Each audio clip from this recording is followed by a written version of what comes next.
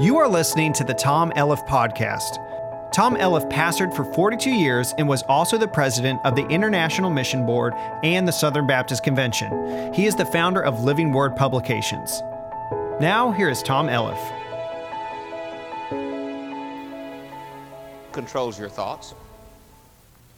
Whoever it is or whatever it is that controls your thoughts controls you. It is impossible for you to be controlled by anything other than the person or persons or whatever object controls or has captivated your thoughts. Whatever it is that controls your thoughts controls what you talk about. That's why the Bible says, out of the abundance of a man's heart, he speaks. And so I want to ask you this evening, who it is or what is it controlling your thought life, your thought life? Now, if you will, open your Bible to the second chapter of Colossians as we continue our study through the book of Colossians. And I want to read to you just one verse in a few moments. Before we read this verse together, let me ask you just to keep your finger there in that passage and turn with me to Proverbs chapter 4. And I want to read to you some interesting verses, beginning with verse 23. For there we discover how important it is for you to know who it is controlling your thoughts. Because you see, whoever it is that controls your thoughts controls you. Whatever captivates your thoughts has taken you captive. Notice what he says here in verse 23 of Proverbs chapter 4. Keep your heart with all diligence. In the Hebrew language, that word keep means guard like a watch guard at a prison would guard. Guard your heart with all diligence, for out of it are the issues of life. And this word for issues is a very interesting word, and I think it would do you well to know what it is. It is the same word that is translated elsewhere as boundaries, are the limits of your life. Keep your heart, guard your heart. That's your intellect, your emotion, your will. Guard your heart like a watch guard, because you see, whoever it is who tampers with your heart, whatever it is that you put into your heart determines the boundaries or the limitations that you set on your life.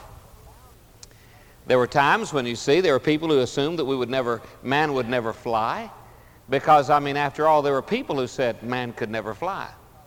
I heard a man speak just a couple of weeks ago right here in this church. He was speaking to about 4,000 people from Tinker Air Force Base and from Altus Air Force Base, and he was talking about the limitations we put on ourselves. Maybe some of you men or women were there.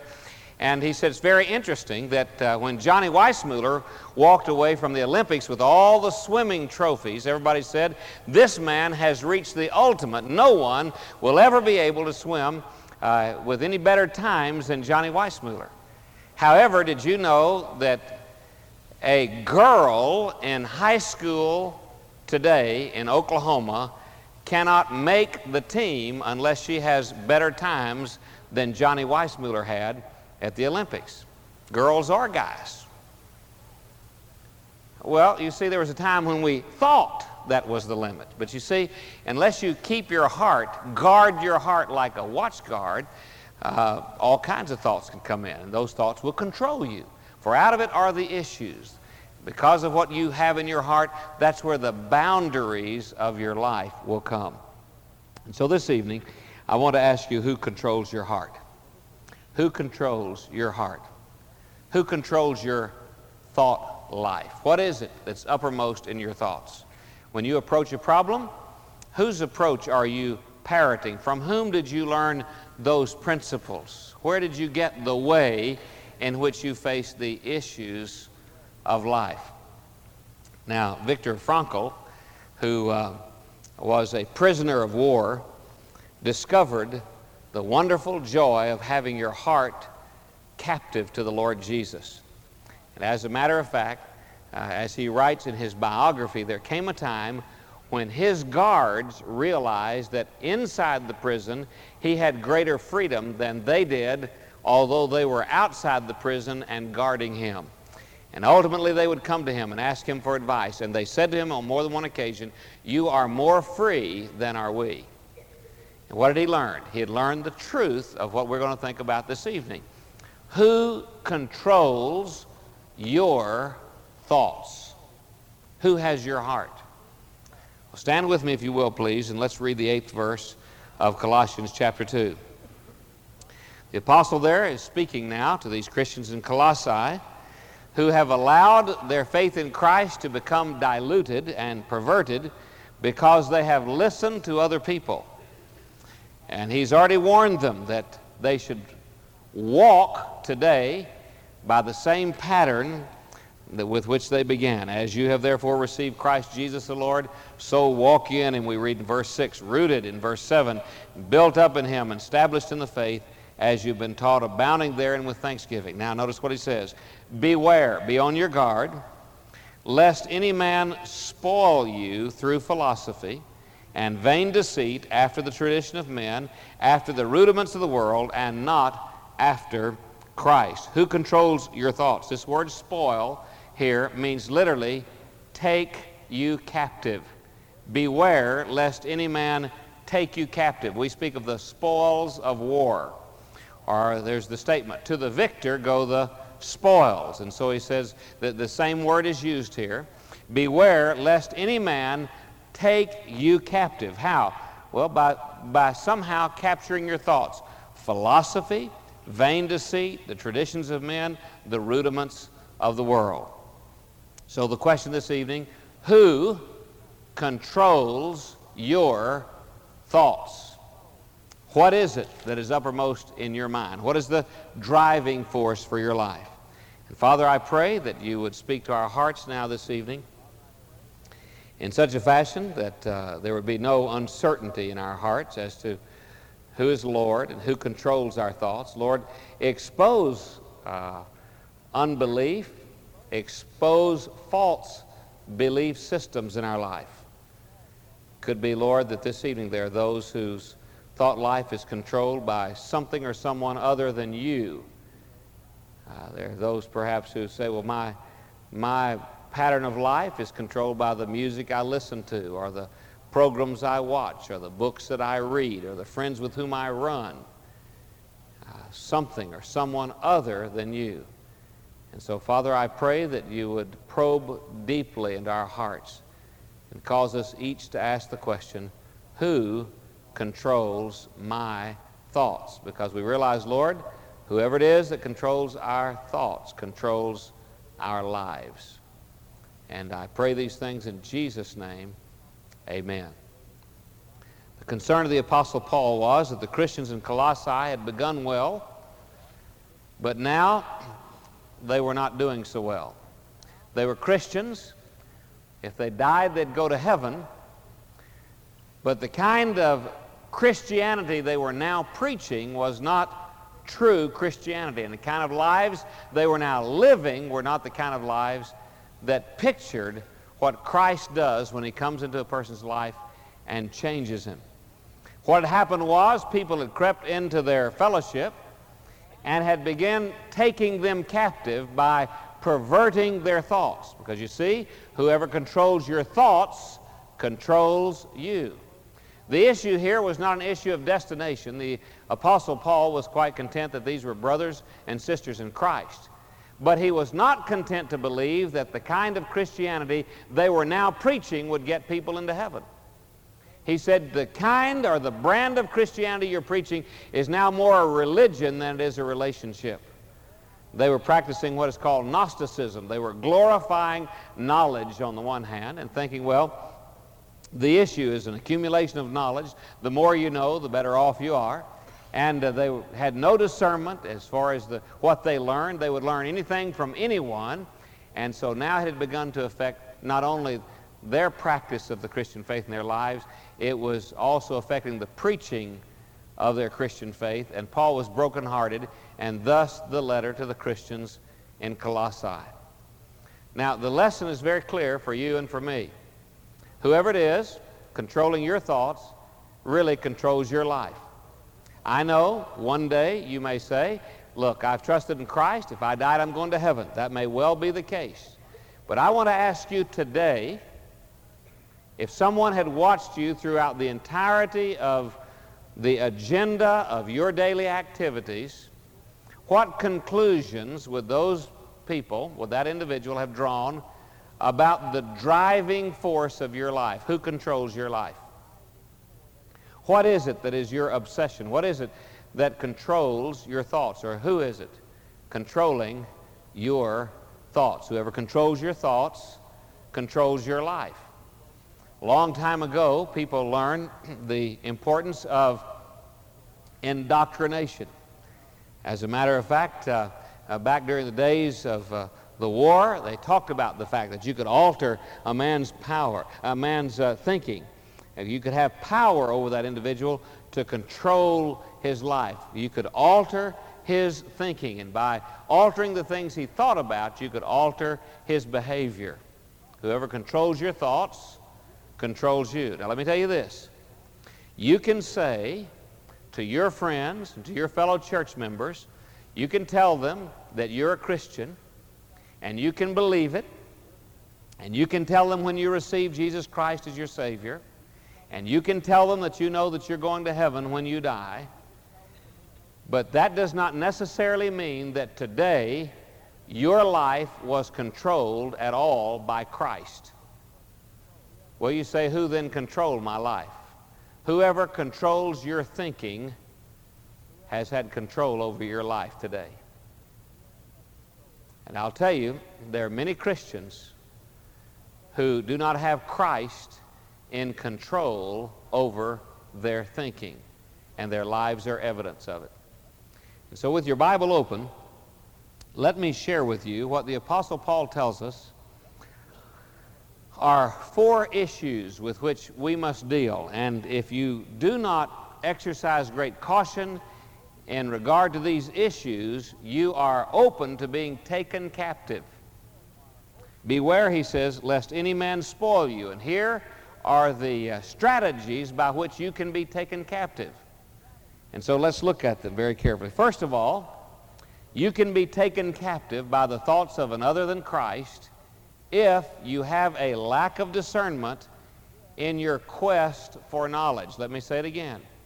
You can be taken captive by another than Christ. You're on your way to heaven, but your daily life will be controlled by another or by others than Jesus if you exercise no discernment, if you have a lack of discernment in your quest for knowledge. What does he say here? Beware lest any man spoil or take you captive through philosophy, which comes from 2 words, love of knowledge. You say, well, Brother Tom, shouldn't I want to know things? Yes.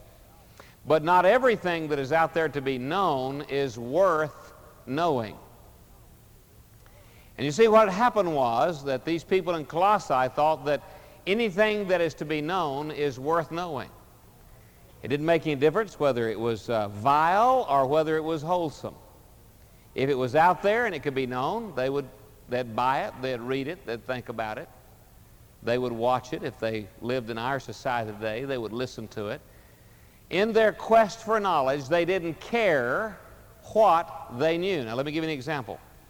Here you are watching television some evening, and maybe the news has just gone off, and before it can get off, one of these television tabloid programs comes on, an advertisement. Let's say it's one like Hard Copy, okay? And that flashes across the screen, and it tells you what the program is going to be that evening.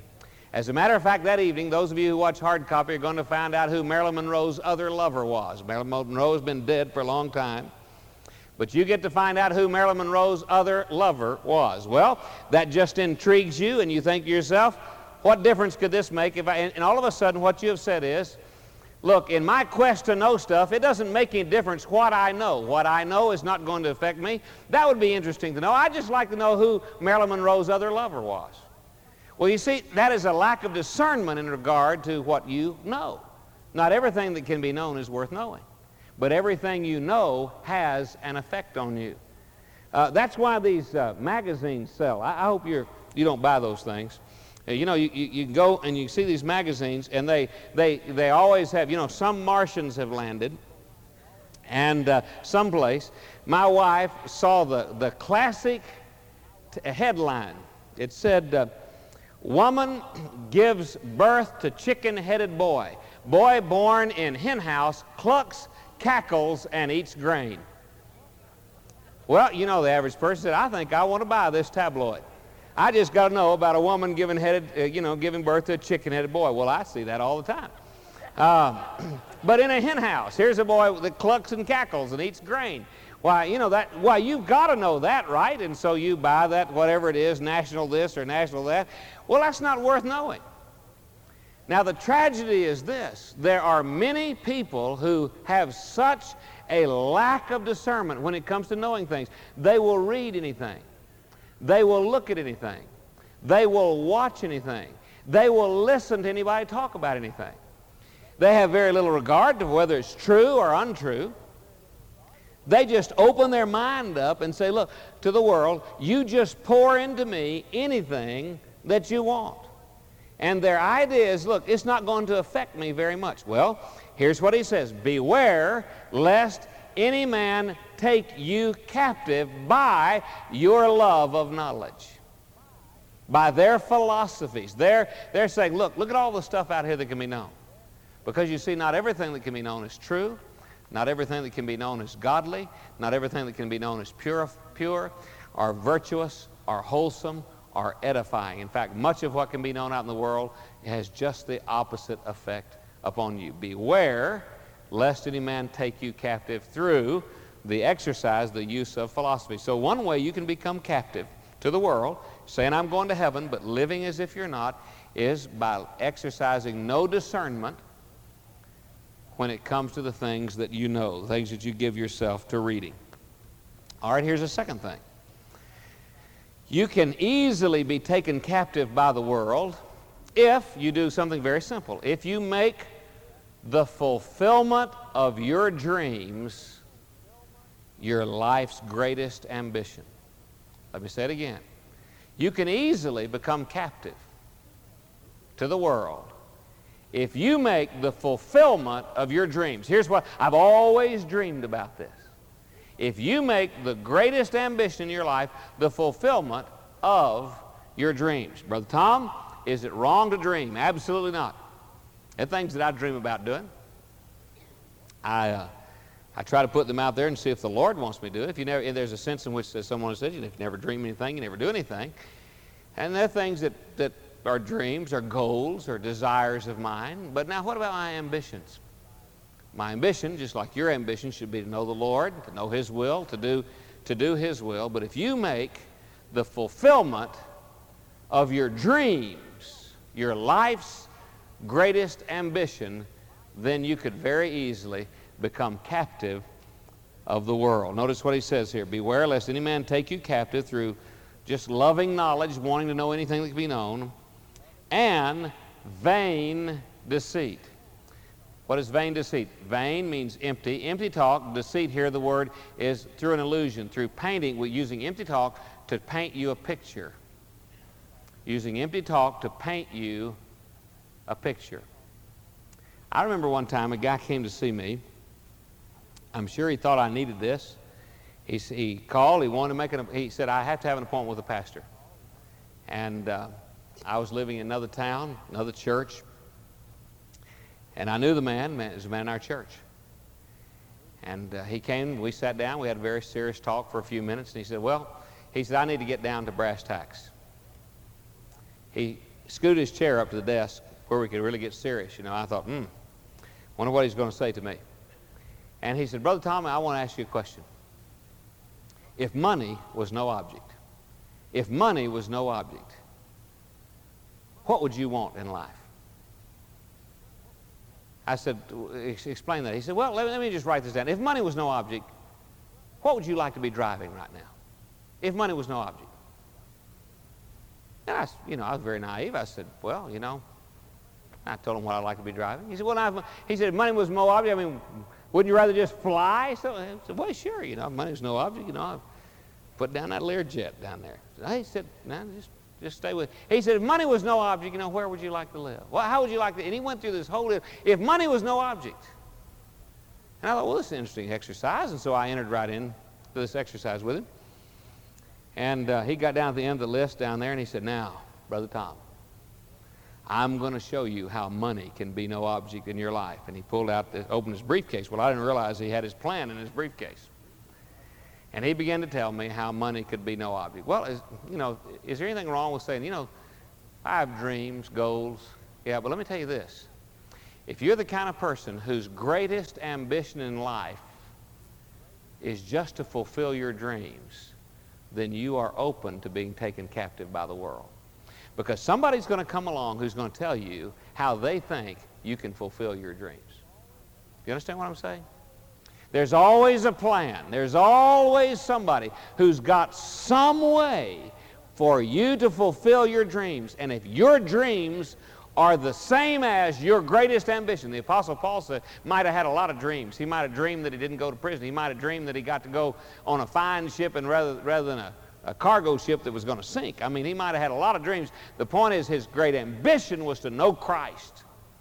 To know Christ. But if your greatest ambition is to get your dreams, to marry the man of your dreams, the girl of your dreams, to live in the house of your dreams, to drive the car of your dreams, to wear the clothes of your dreams, to have the job of your dreams. If your greatest ambition is to get your dreams, you are open season for the world. Because the woods are full of people who are going to tell you how to get what you dream about. And they've got a plan. And the reason they're getting what they dream about is because they get you to buy their plan that tells you how to get what you dream about. You see? The woods are full of them.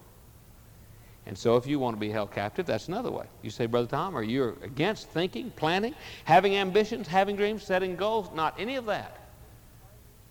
But what we're saying here is if your great ambition, the driving force in your life, is to get your dreams, then you are open season to being taken captive. Who controls your thoughts? Somebody else control your thoughts. All right, let's look at another one. Notice here he says, beware lest any man spoil you through philosophy. Number one, not having any discretion about what you know, just being willing to know anything. And vain deceit, empty talk about illusions, painting a picture out here. Men can take you captive that way. Then he says, after the tradition of men. Now, the word that's used here for tradition is very interesting. It means to give alongside, literally, but it's more than that. It's after the established order, those things which have been handed down from generation to generation to generation. All right, let me tell you how you can become captive. Did you know that you can become captive of traditions? You can become a captive. People can spoil you, that is, take you captive, not only through philosophy and vain deceit, but you can also become captive if, now listen carefully, you have an inordinate fear of breaking ties with the past or examining the possibilities of something new. An inordinate fear. Now, you say, preacher, what do you mean by that? Well, let me ask you a question. What one aspect of religion created the greatest grief on the part of Christ? What was it? Tradition. Our fathers did it this way, right? Our fathers did it this way. And Jesus was constantly saying to them, look, Christianity is a little bit different. He said it's like new wine. What do we know about new wine? Well, new wine is wine that in the process of becoming older wine, it gives off, it literally ferments, it begins to expand in a wineskin. He said, now if you take new wine and you put this new wine in an old wineskin, what's going to happen? The new wine's going to expand. The old wineskin, which is brittle and hard, is going to break. He said, there's a place for old wine. Old wine goes in old wineskins. Nothing wrong with that. But there's also a place for new wine, and new wine goes in new wineskins. Nothing wrong with that either. There's got to be both the old and the new. We have to appreciate the old and the new. Now, how can you be taken captive? You can be taken captive by having an inordinate fear of breaking ties with the past or considering that God might do something new. Let me remind you that most of what we call traditions at one time were very new. Did you know that at one time people would have thought that we were absolutely insane to have the ladies and the men sit in the same side of the building in the worship service? In fact, you go to Africa today, the ladies sit on one side, the men sit on the other side. It's unheard of for men and women to sit together in the same church building in an African village, an African fellowship, okay? At one time that was true in the United States, in the colonies. Women sat over here, men sat here. At one time, as a matter of fact, men came, women didn't. Now, what I'm trying to say is this. Are traditions wrong? Is the way you have always worshiped, for instance, is there anything wrong with that? I find great comfort in the way things have always been done. I mean, to some extent, a service is not a service unless it's at a certain time or a certain place and done in a certain way for me. But when I travel around the world, I find that people do them in all different kinds of ways. I find people do church in all different kinds of ways. I find that what is a tradition for me, and I think is so wonderful, is absolutely unheard of someplace else. In fact, as a matter of fact, they think it's terrible to even consider that. It would destroy them. It would they would never even think about it. Then I think, look at what are traditions to them, and I think, well, if I even considered that, it would be absolutely insane. Now, it is easy to be captured by what? See, now here we're talking about being captured by traditionalism. You say, Brother Tom, is there anything wrong with that? No, I said an inordinate fear. We need to have a proper appreciation for the past. You don't throw the baby out with the bathwater. But at the same time, we need to be able to separate those things which are traditional and cultural from those things which are spiritual and biblical. And there is a great deal of difference between those things which are traditional and cultural, in which we find comfort, and those things which are spiritual and biblical. And sometimes the spiritual and biblical approach will threaten what we have always done that is traditional and cultural. And sometimes to keep doing that which is traditional and cultural will keep us from accomplishing anything that is biblical and spiritual. It's insane. I heard a definition of insanity, and it is that insanity is believing that doing the same thing the same way will produce new results. Because doing the same thing the same way produces the same results, as I heard a man say here recently, if we're fortunate. In fact, I had a discussion recently about that very issue on another vein. Here he's talking about our church. Here he's talking about their faith in Christ. And you see, what was happening was the Christians in Colossae were getting their faith in Christ mixed up with form. With form. And that's a real danger, isn't it? And so how can we be taken captive? We can be taken captive when somebody comes and says, look, it is this form, and this form only is the way we can do church, or the way we can worship, or the way Christian life can be lived. Well, to the extent that what that person, whether he's a preacher or a teacher or what the congregation says, to the extent that it is scriptural, that's great. To the extent that it's cultural or traditional, well, then we need to look at that very carefully, don't we? So what is he saying? He's saying you're open season to be taken captive if you have an inordinate fear of breaking with that which is traditional or entertaining that which might be new, what God might give you. Now, I've heard someone say that what's new is not true. We're not talking here about truth, except to this extent, everything we do must be measured by this statement. Is it a vehicle for the truth? A vehicle for the truth. That's the critical issue, you see. That's the critical issue. I struggle with this. If there's anything that has I think I try to be pretty discerning about what I put in my head, okay? I think in terms of making fulfillment of my dreams my greatest ambitions, I think I try to be pretty discerning about that as well. But if there's one area in my life where I have had the hardest struggle, it is that I have been held captive sometimes not by Christ so much as by my way of doing church on Sunday morning. or Sunday night or Wednesday night. I mean, I really struggle with that. I really personally struggle with that because there's a sense in which I don't feel like I've had church unless something else, this has taken place and that's taken place.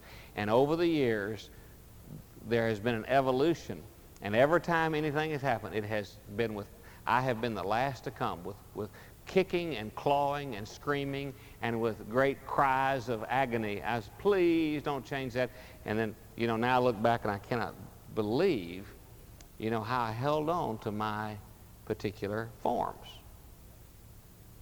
Now, that's a way. See, I can be held captive, and you can be held captive. You can be held captive by tradition.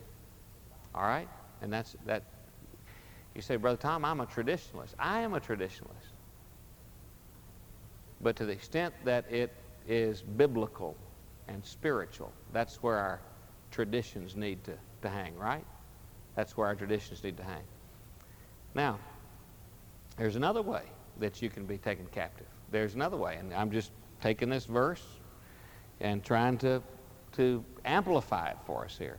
He says, after the rudiments of the world, beware lest any man spoil you, first of all through philosophy, secondly through vain deceit, third, after the tradition of men. They do this after the tradition of men. For after the rudiments of the world. What is a fourth way that you can let your mind become captive, all right?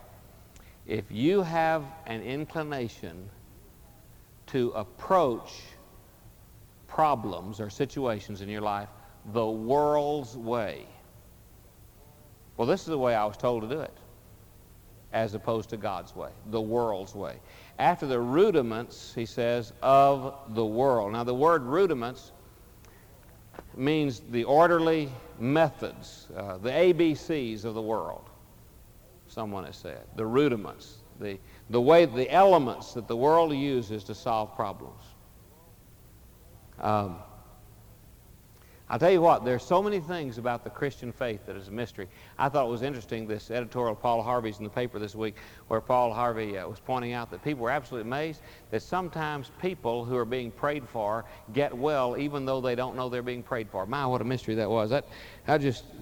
That's not according to the rudiments of the world, is it? That's just not according to the rudiments of the world. That's not the way the world teaches it should happen.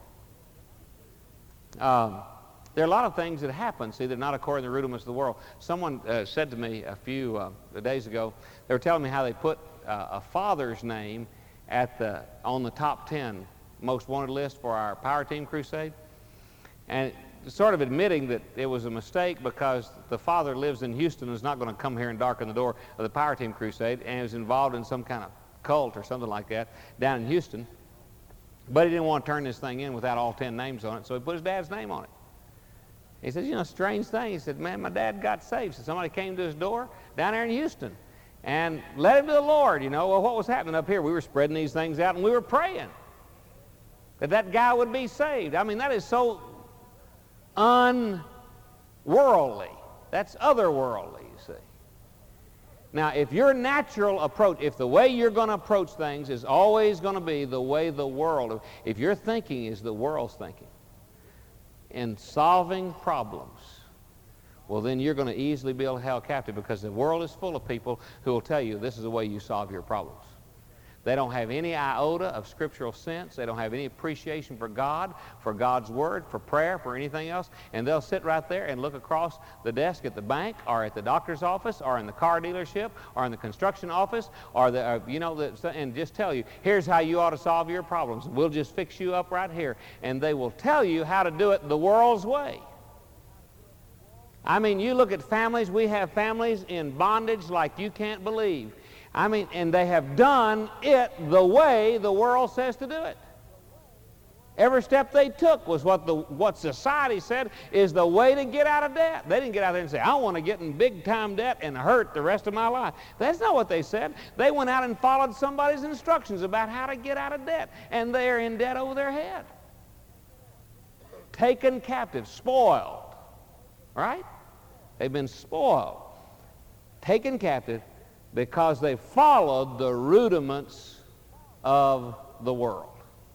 The ABCs, the world's approach to solving problems. If you want to be captive of the world, you follow their approach. You listen to their people. You watch their programming. And your mind will be taken captive of the world, because whoever controls your mind controls you. Now let me ask you a question. Who controls you? Who controls your thoughts? I mean, really, who controls your thoughts? Who's putting the most information into your noggin? That's what it boils down to. Who's doing the programming of your life on a day-by-day basis? How much time in the Word as opposed to other sources of information that you can garner? Because whoever controls the time of your life controls the thoughts of your life, and whoever controls your thinking controls you. So who controls your thoughts? It's a good question to ask tonight. I can't make you ask it, and I can't even make you honest if you answer it. But God knows, and you ought to give an account to Him right now. Let's bow our heads. Who controls your thoughts? These poor Christians in Colossae, they got so twisted, so perverted. They started out right, and they were ending up wrong because they had a lack of discernment about what they knew. They made fulfillment of their dreams their greatest ambition.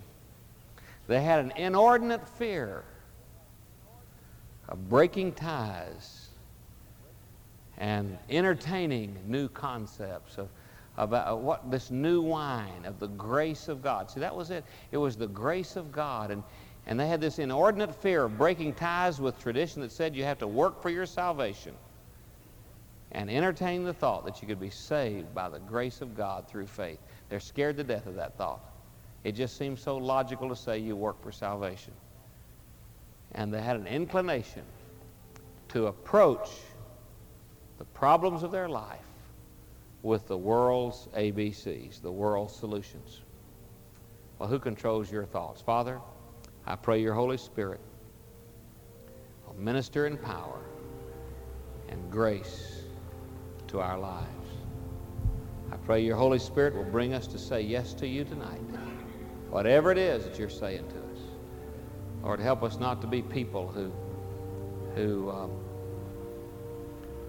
don't care what we know, or who make our dreams and their fulfillment our greatest ambition, or who are so afraid to break with the tradition of religion that says you're saved a certain way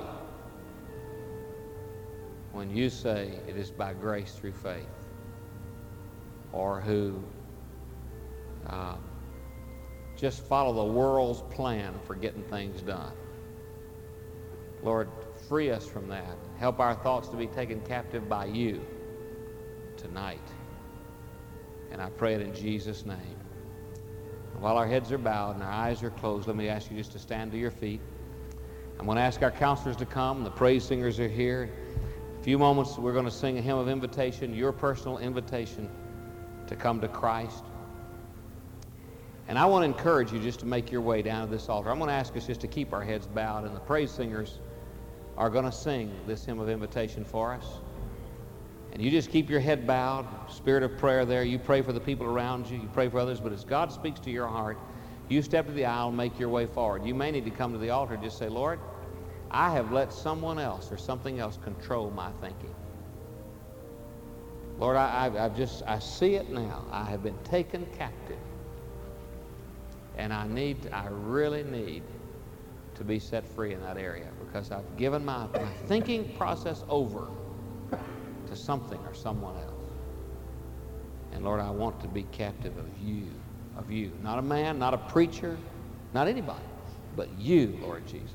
I want my thoughts to be captive of you. Could be that you've never trusted in Christ as your Savior. Your heart's desire is to receive Him by faith. I want to encourage you to come, find a counselor and say, look, I want to be forgiven of my sin.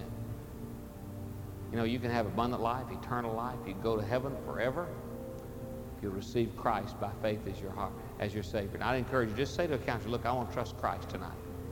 As God speaks to your heart about becoming a part of this church, I'd just come. Folks are coming even now. I'd just come and find a counselor and say, look, I want to join this church. If you've made that decision in earlier services and we've not had the privilege of introducing you, maybe you're even baptized tonight, Will you make your way over here where it says seating for new members so we can introduce you in a few moments. As God speaks to your heart about joining the church or trusting Christ or just dealing with some spiritual issue, you come to this altar just now. Heads are bowed, eyes are closed. Praise singers, would you begin singing? And as they sing, you just step to the aisle